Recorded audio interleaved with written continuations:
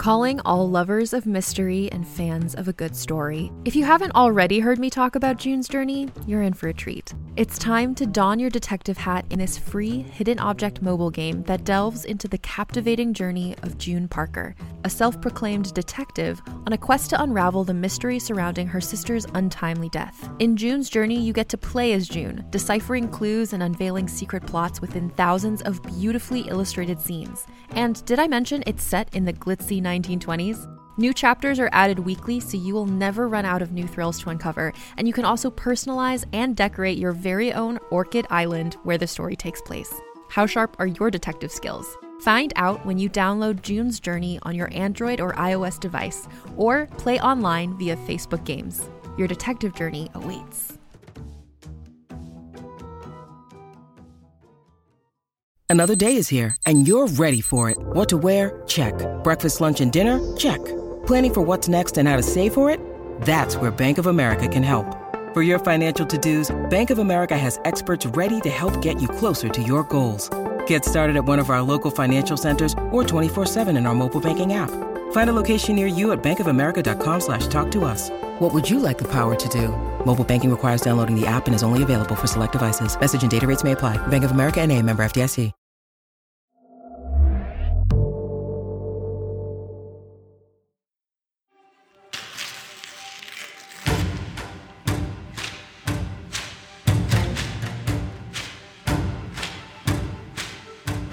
Realm presents Book Burners, Season 2, Episode 23.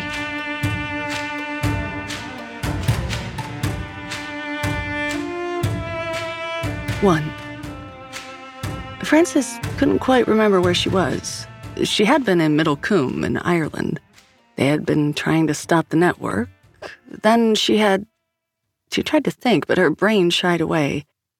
Better not to dwell on the past, focus on the present. She could hear voices, sharp and urgent.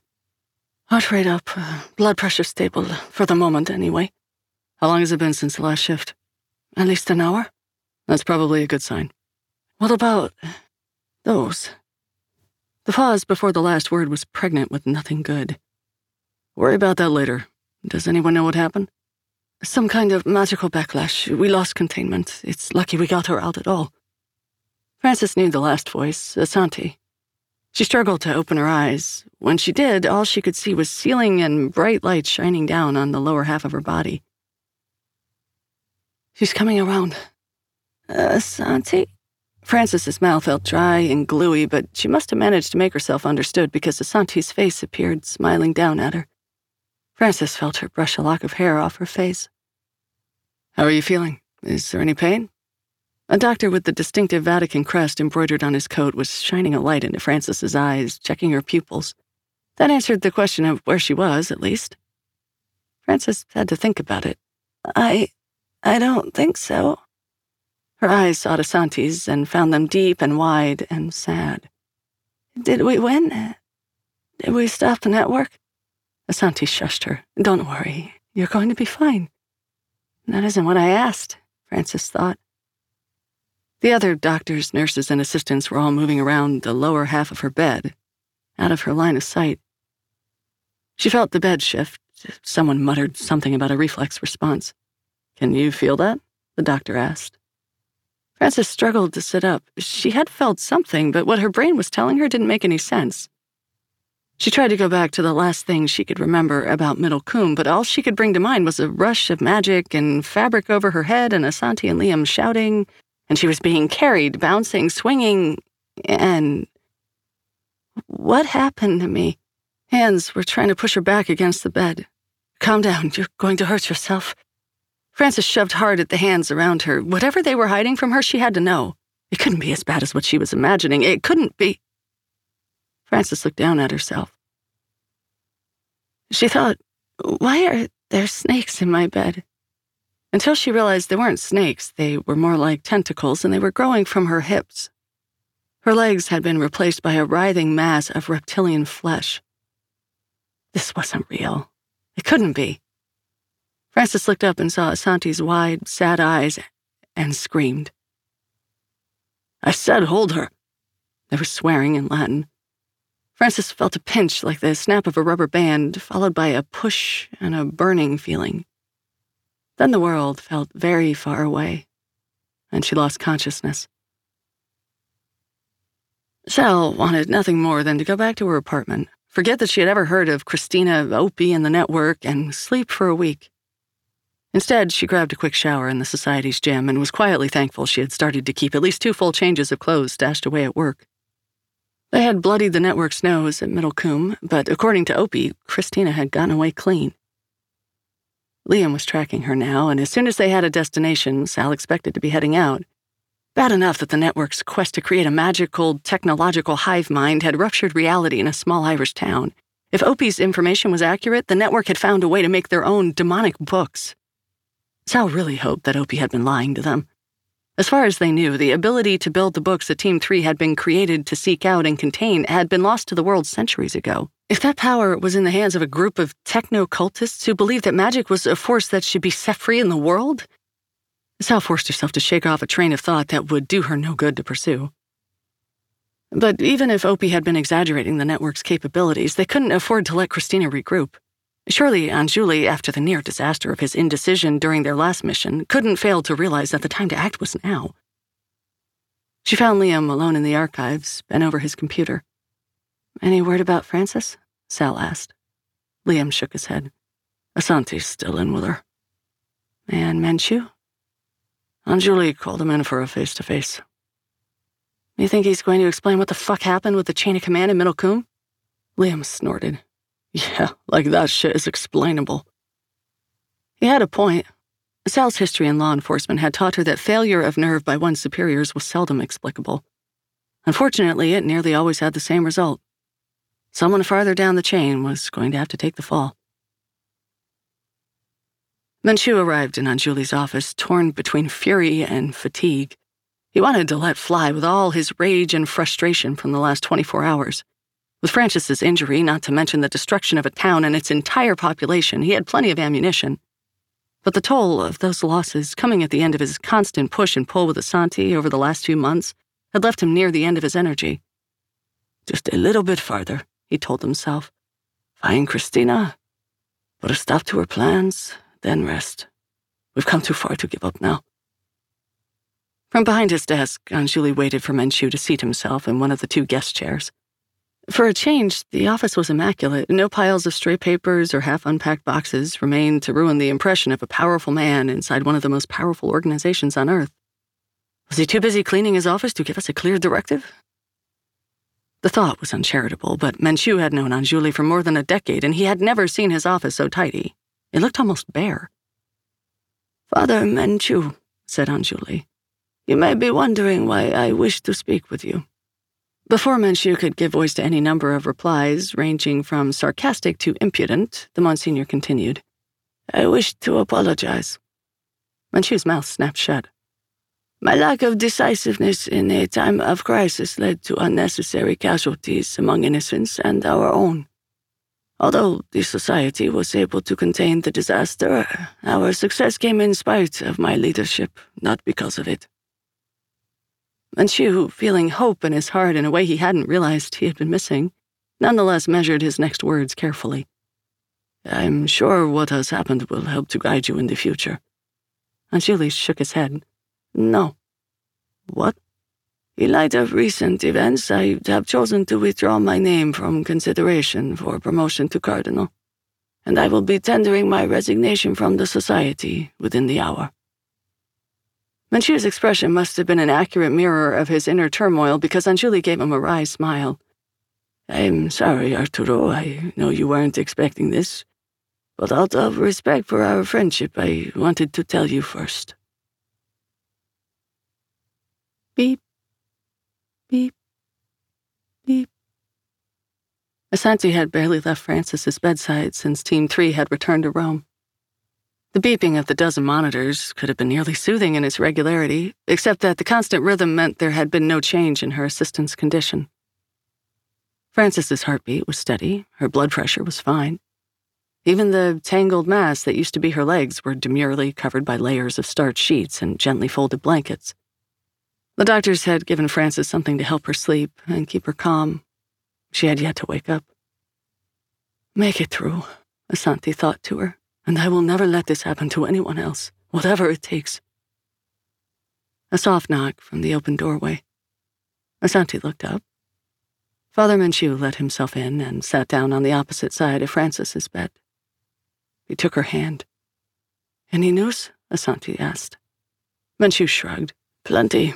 Very little of it good. Aunt Julie is going to resign. From the church? From the society. Asanti grimaced. It's a start. She waited for Menchu to tell her that she should be more forgiving, for him to counsel her to patience, to turn Frances's condition into a reason for her to give up the quest to understand, to use magic. Anything so they could finally have the fight that had been simmering between them for months. Menchu sagged in his chair, letting his head fall back, and stared up at the ceiling. His words, when they came, were so quiet she could barely hear them. Is this our fault, Asanti? What? For years, we've worked well with Anjuli precisely because he didn't make difficult decisions. We did, and then he would back our play. Sometimes he complained about it, but it's not as though his lack of leadership qualities should come as a surprise. Asanti huffed a laugh. Did you put a gun to his head and force him to become acting cardinal? No, did you? Please, I'd never touch a gun. We didn't discourage him. Maybe wanting a cardinal who was as malleable as our Monsignor was greedy. And now we're being punished for our sins? Asanti asked. Menchu shrugged. Asanti shook her head. So goddamned Catholic. It's not always about you, you know? Menchu's turned to scoff. Asanti asked, how are the other teams taking the news? Fox smells blood in the water. I haven't even seen Sansoni. Team 2 has been in full cover-up mode after the bombing. They can't admit it was the society because they can't admit that the society exists, but if they blame someone else, it's likely to set off an international incident. A consequence that His Holiness has made very clear is in all ways unacceptable. Asanti's eyebrows rose. He's said that?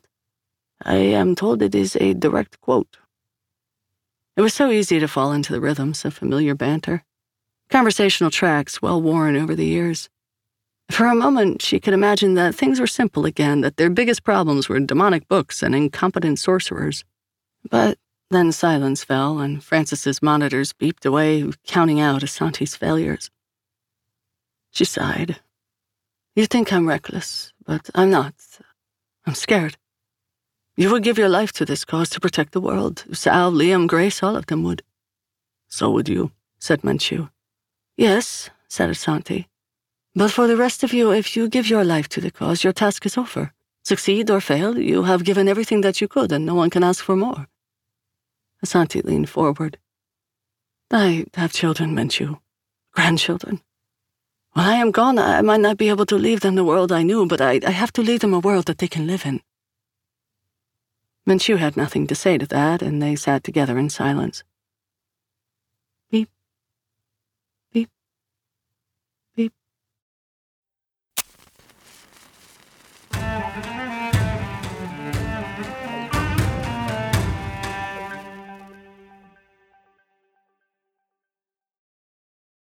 Liam's eyes burned, his back ached, and the less said about the tendons in his forearms after 10 hours bent over his keyboard, the better. But at last, a picture had begun to emerge. He just wished that it wasn't the picture he was looking at. He sat up, joints puffing as he stretched and attempted to return circulation to muscles gone slack. He hadn't been able to go to the gym in days, and the break in his routine bothered him. Since his last encounter with the network, he knew intellectually that he was free of his demon, and that his hours of uninterrupted work were spurred by the urgency of their situation, not a malevolent supernatural force. He didn't need his routines anymore. He could have a piece of cake if he wanted, even if it wasn't someone's birthday. His mind knew that. It was just that the part of him that had spent the last 9 years looking over his shoulder didn't believe it. At his shift in position, Sal looked over. Did you find Christina? She asked. Liam nodded. You sure? Another nod. Sal glanced up as though she could see through the ceiling to the offices where the leaders of the society were sequestered, determining their next move in the wake of Anjuli's resignation. Are we going to be able to do anything about it? She asked. Leadership's last word to the 3 teams had been do nothing until you receive further instructions. Not fucking likely. Another moment of silence. Sal nodded.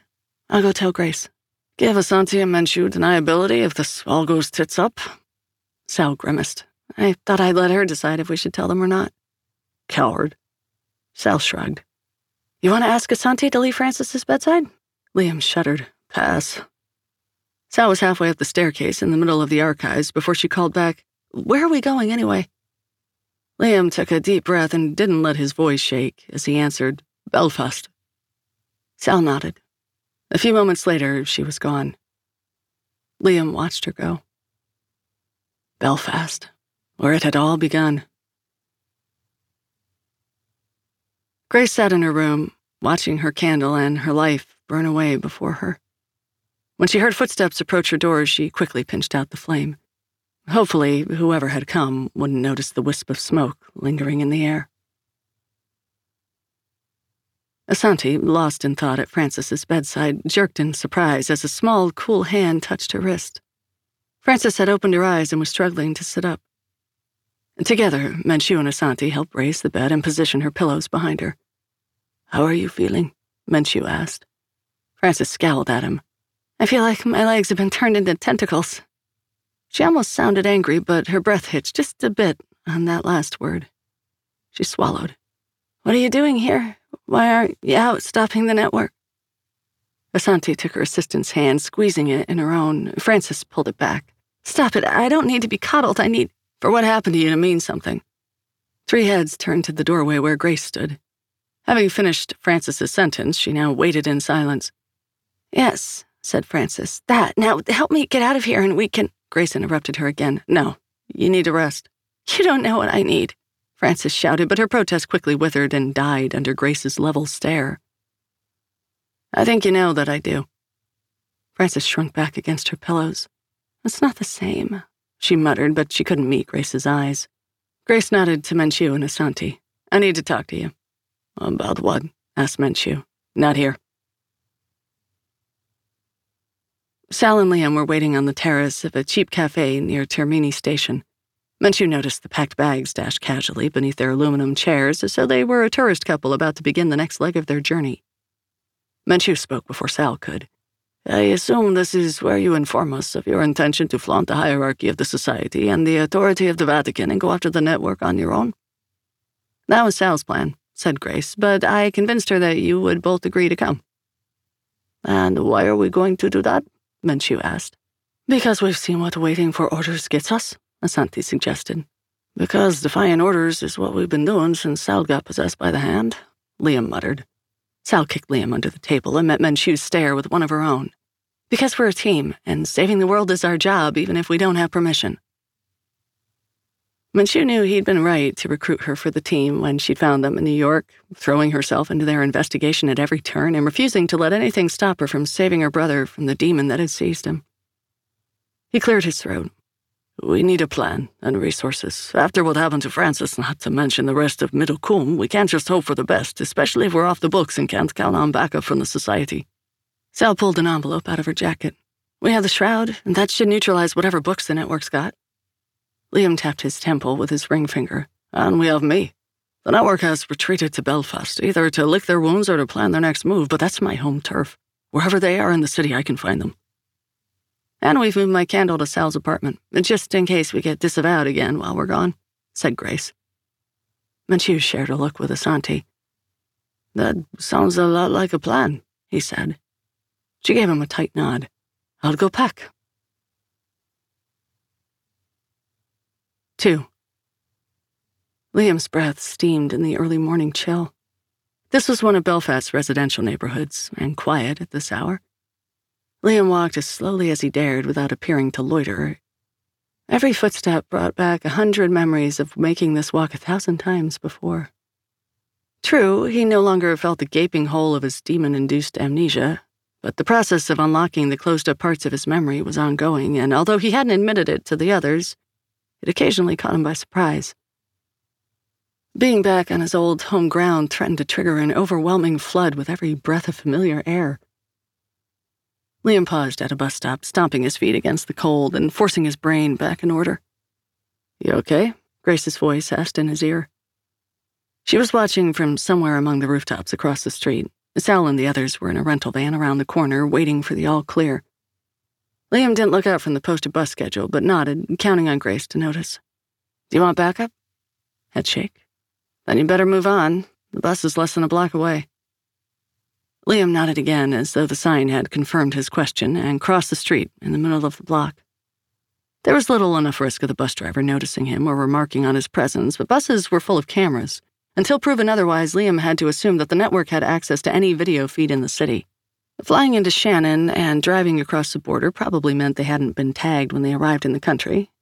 Probably. The neighborhood had changed in the last 9 years, which only made the muddle of Liam's memories more confusing. The corner shop was now a bank branch. The pub looked like it had gotten a new coat of paint. Signs of the Great Recession still lingered, but the city had brushed itself off in the last few years. Maybe it was the new UK economic incentives. Maybe it was the lack of violence that had been the punctuation of Liam's childhood. Fortunately, the small, empty lot in the middle of the block hadn't been bulldozed in the name of progress. The old chain-link fence had been replaced with something more substantial, but was still eminently climbable.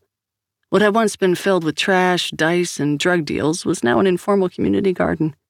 Liam narrowly avoided stepping in some grandmother's cabbages on his way over the fence, but a glance confirmed that the UK surveillance state hadn't decided to look quite this closely at homefront agriculture yet. Now, the only question is, good. The dilapidated storage shed had been refurbished, but not torn down and replaced. At least he wouldn't have to worry about any belligerent junkies taking offense at being roused, like he had in the old days. Not that Liam had cared about belligerent junkies when he had set up this bolt hole. His demon partner hadn't, anyway, and that had been good enough for him. There were days Liam wondered if forgetting his years of possession had been so easy because his brain had been too distracted at the time to really absorb what was going on around him. Or maybe the wiser parts of his nature had decided that it was better not to pay too much attention to what he was doing. Liam broke the padlock on the shed and barred the door once he was inside.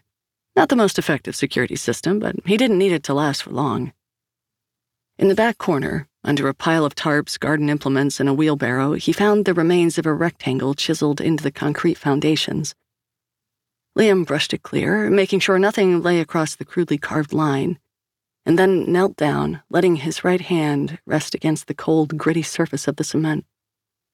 He wasn't actually sure that this would work without his demon along for the ride. He wasn't sure if he hoped it did or that it didn't. Liam took a deep breath, closed his eyes, and leaned his full weight against his hand, pressing into the ground. Nothing happened. Well, that was it. He could get up, brush himself off, and go tell the others that this wasn't going to work. They'd have to stop the network another way. Menchie wouldn't object. It was probably even the smart thing to do. Liam had been the one who had always argued that they should depend on their own resources, that fighting magic with magic was about as effective as holding out a torch to extinguish a fire. The others would be disappointed, but they would pull together like they always did and find another solution. They would come through. But would they come through in time? Or you could stop being an idiot and honestly try to open the damn door that you brought everyone here to find. Liam's internal monologue was comfortingly blunt. Liam laid his hand on the concrete again. This time, as he did so, he reached back in his mind and found the memory of the 100 times he had come here before. The door wasn't magic. The magic was what was hiding the door. He aligned his mind with the memory and remembered what he had to do. Liam leaned forward, and this time felt the soft click of a pressure switch swinging free. A moment later, a rush of musty air washed over his face. Liam kept his eyes closed. He had never gotten the hang of passing through an illusion while he was looking at it. The concrete in front of him would appear unchanged. Liam pictured what he knew to be there instead, a solid wooden door hinged to fall inward, revealing a short drop into the forgotten foundation of a house that had been bombed out and demolished so long ago that no one remembered it had ever been there. Liam opened his eyes once his boots hit the earthen floor. The flashlight on his phone showed that some of the walls had further crumbled while he had been away, but his work shoring up the structural supports had kept the roof from full collapse. It was exactly as he had left it. Everything was going according to plan. Fuck.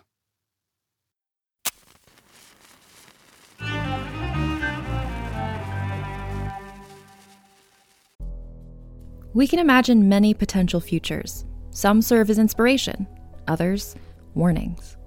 Wondery offers one possibility of the future in their new show, The Last City. The year is 2072, and the city of Pura stands as a miraculous green haven. Pura is a geoengineered paradise that protects fortunate residents from the global catastrophes of heat domes, fires, floods, and droughts. Demetria Lopez heads up Pura's public relations, tirelessly promoting the city's idyllic image. But when she stumbles upon a dark secret that, if exposed, would be the downfall of Pura's existence, she must decide who and what she's willing to protect.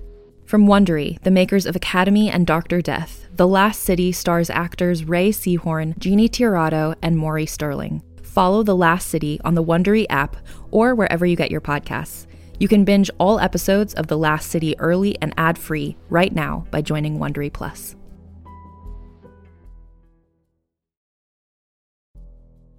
You may not be on an elite team of investigators fighting the dangers of magic, but that doesn't mean you have to be defenseless when it comes to protecting your data online.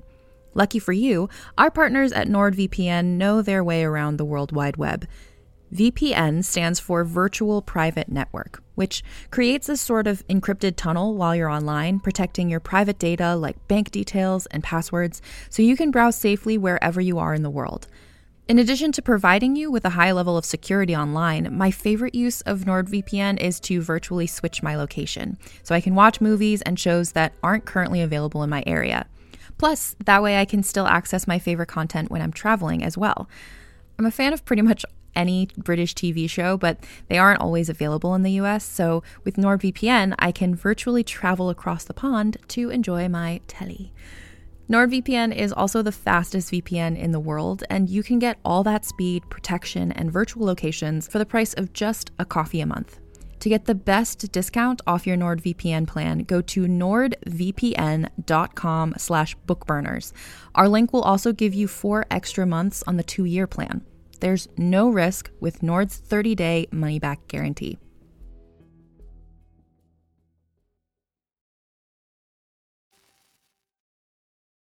Once he disabled his mundane security measures, it was a simple matter for Liam to open the sewer access.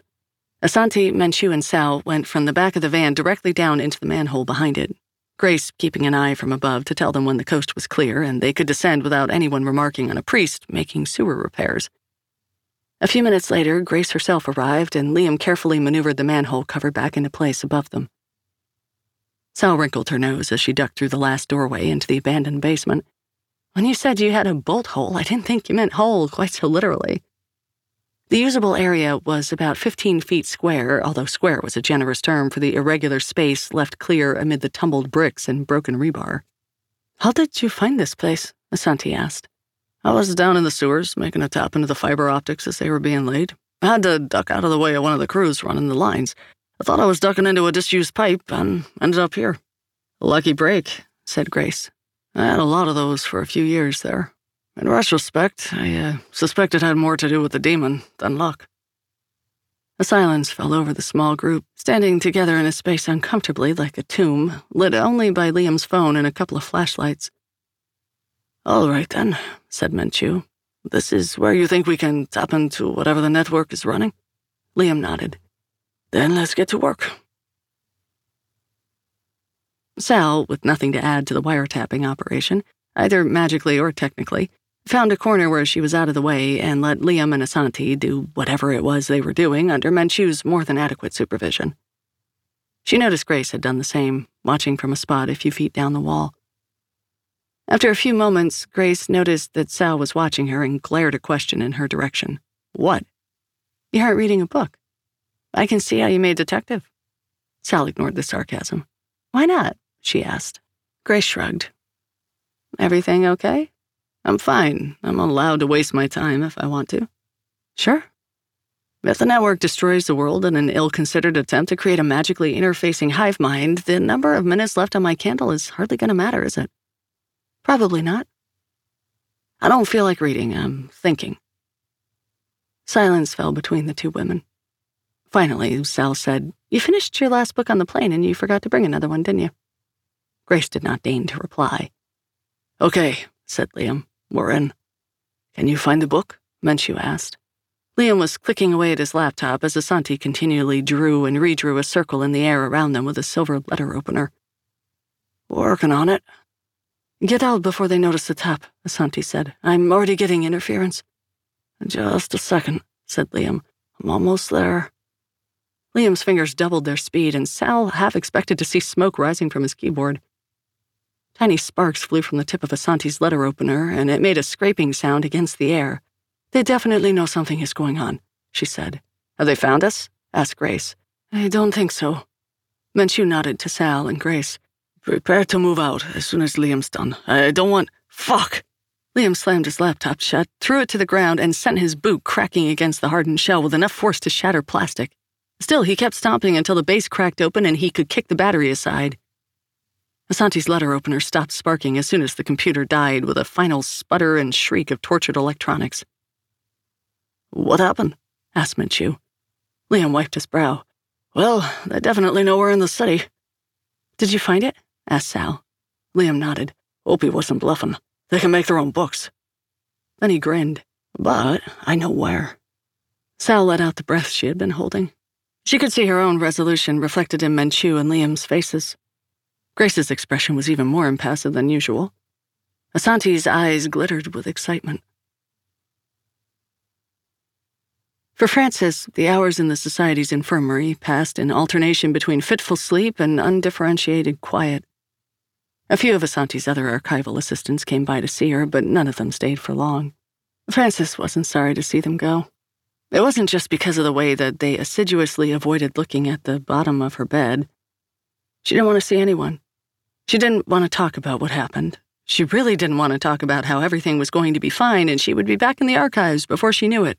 Even if she believed that everything was going to be fine, the one fact she was sure of was that everything had changed. She had changed.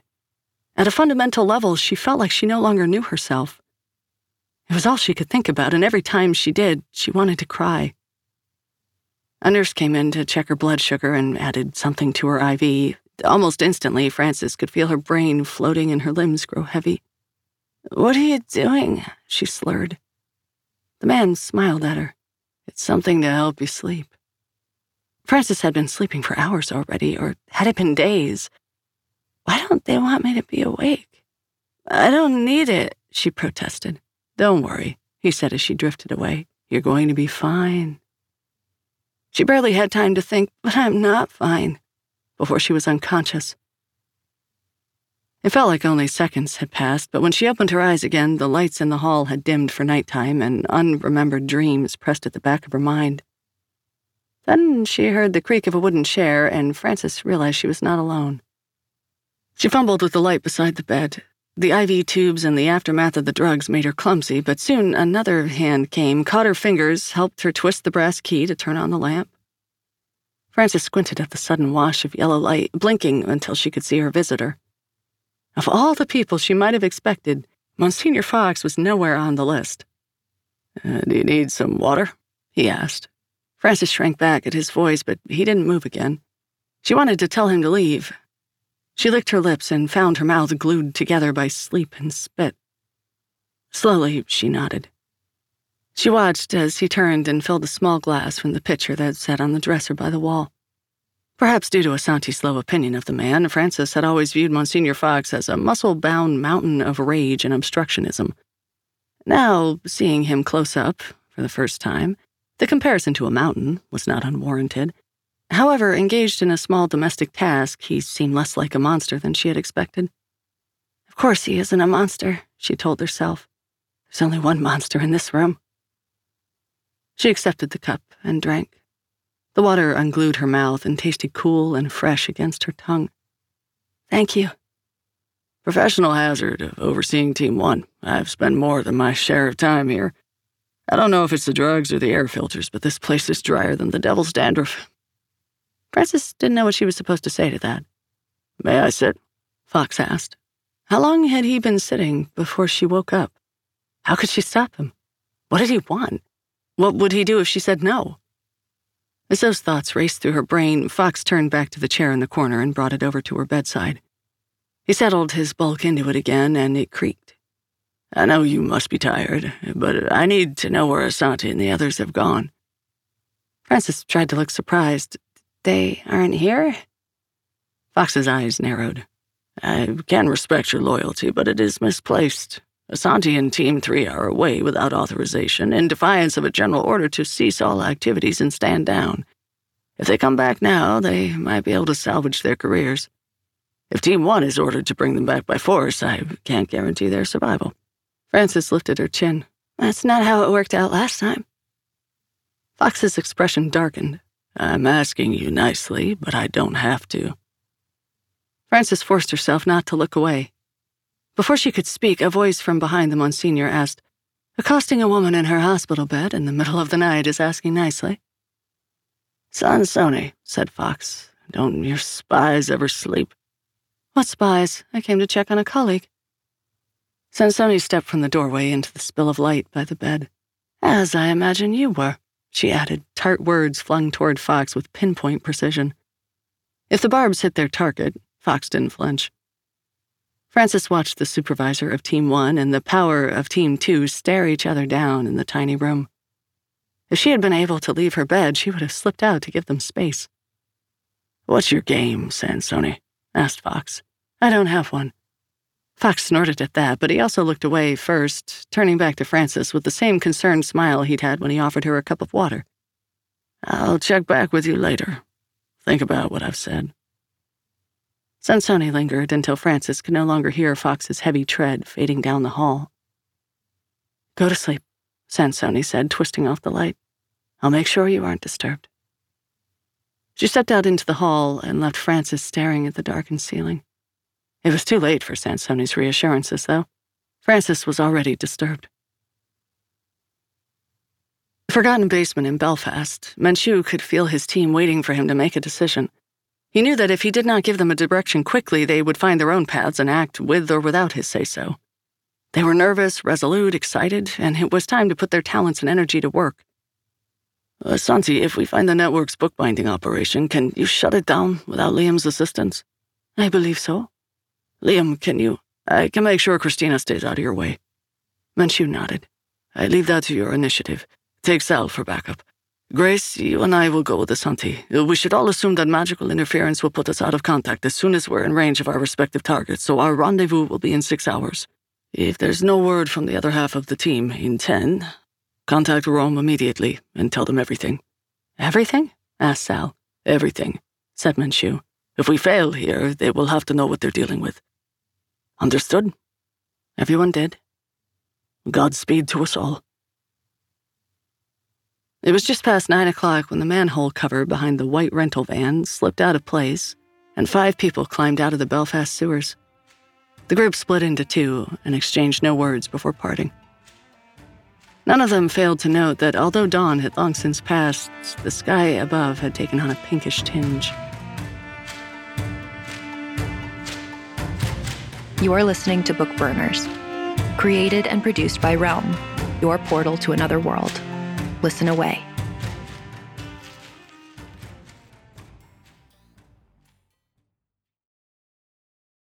Hey there, it's Rachel Ballinger, and I am extremely excited to invite you to Rachel Uncensored. It's my podcast where I sit down and get real with my friends and celebrity guests, where we talk about all sorts of topics. And sometimes we might be under the influence when we do so. We cover things from personal stories to hot-button issues. And it's the only place on the internet you can find an uncensored version of me. It's a side of me that you might not have seen before because it's not the most family or brand friendly. But don't worry, I'm still sort of slightly a decent human being. If you're intrigued, then make sure you check it out. New episodes drop every Wednesday. You can find it on Apple Podcasts, Spotify, or wherever you listen to podcasts. Trust me, you won't want to miss out on the fun and candid conversations we have here on Rachel Uncensored.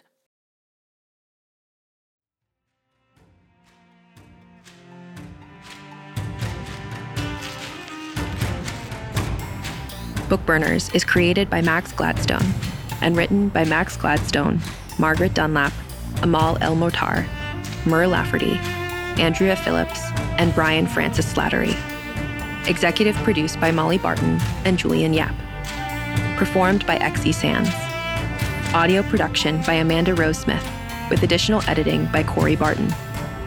Original theme by Hashem Asadolahi, featuring Jody Redditch Ferber and mixed by Justin Morel. Cover art by Annie Wu. Executive in charge for Realm, Mary Asadolahi. Find more shows like Bookburners by following Realm on Apple Podcasts, Spotify, or at realm.fm.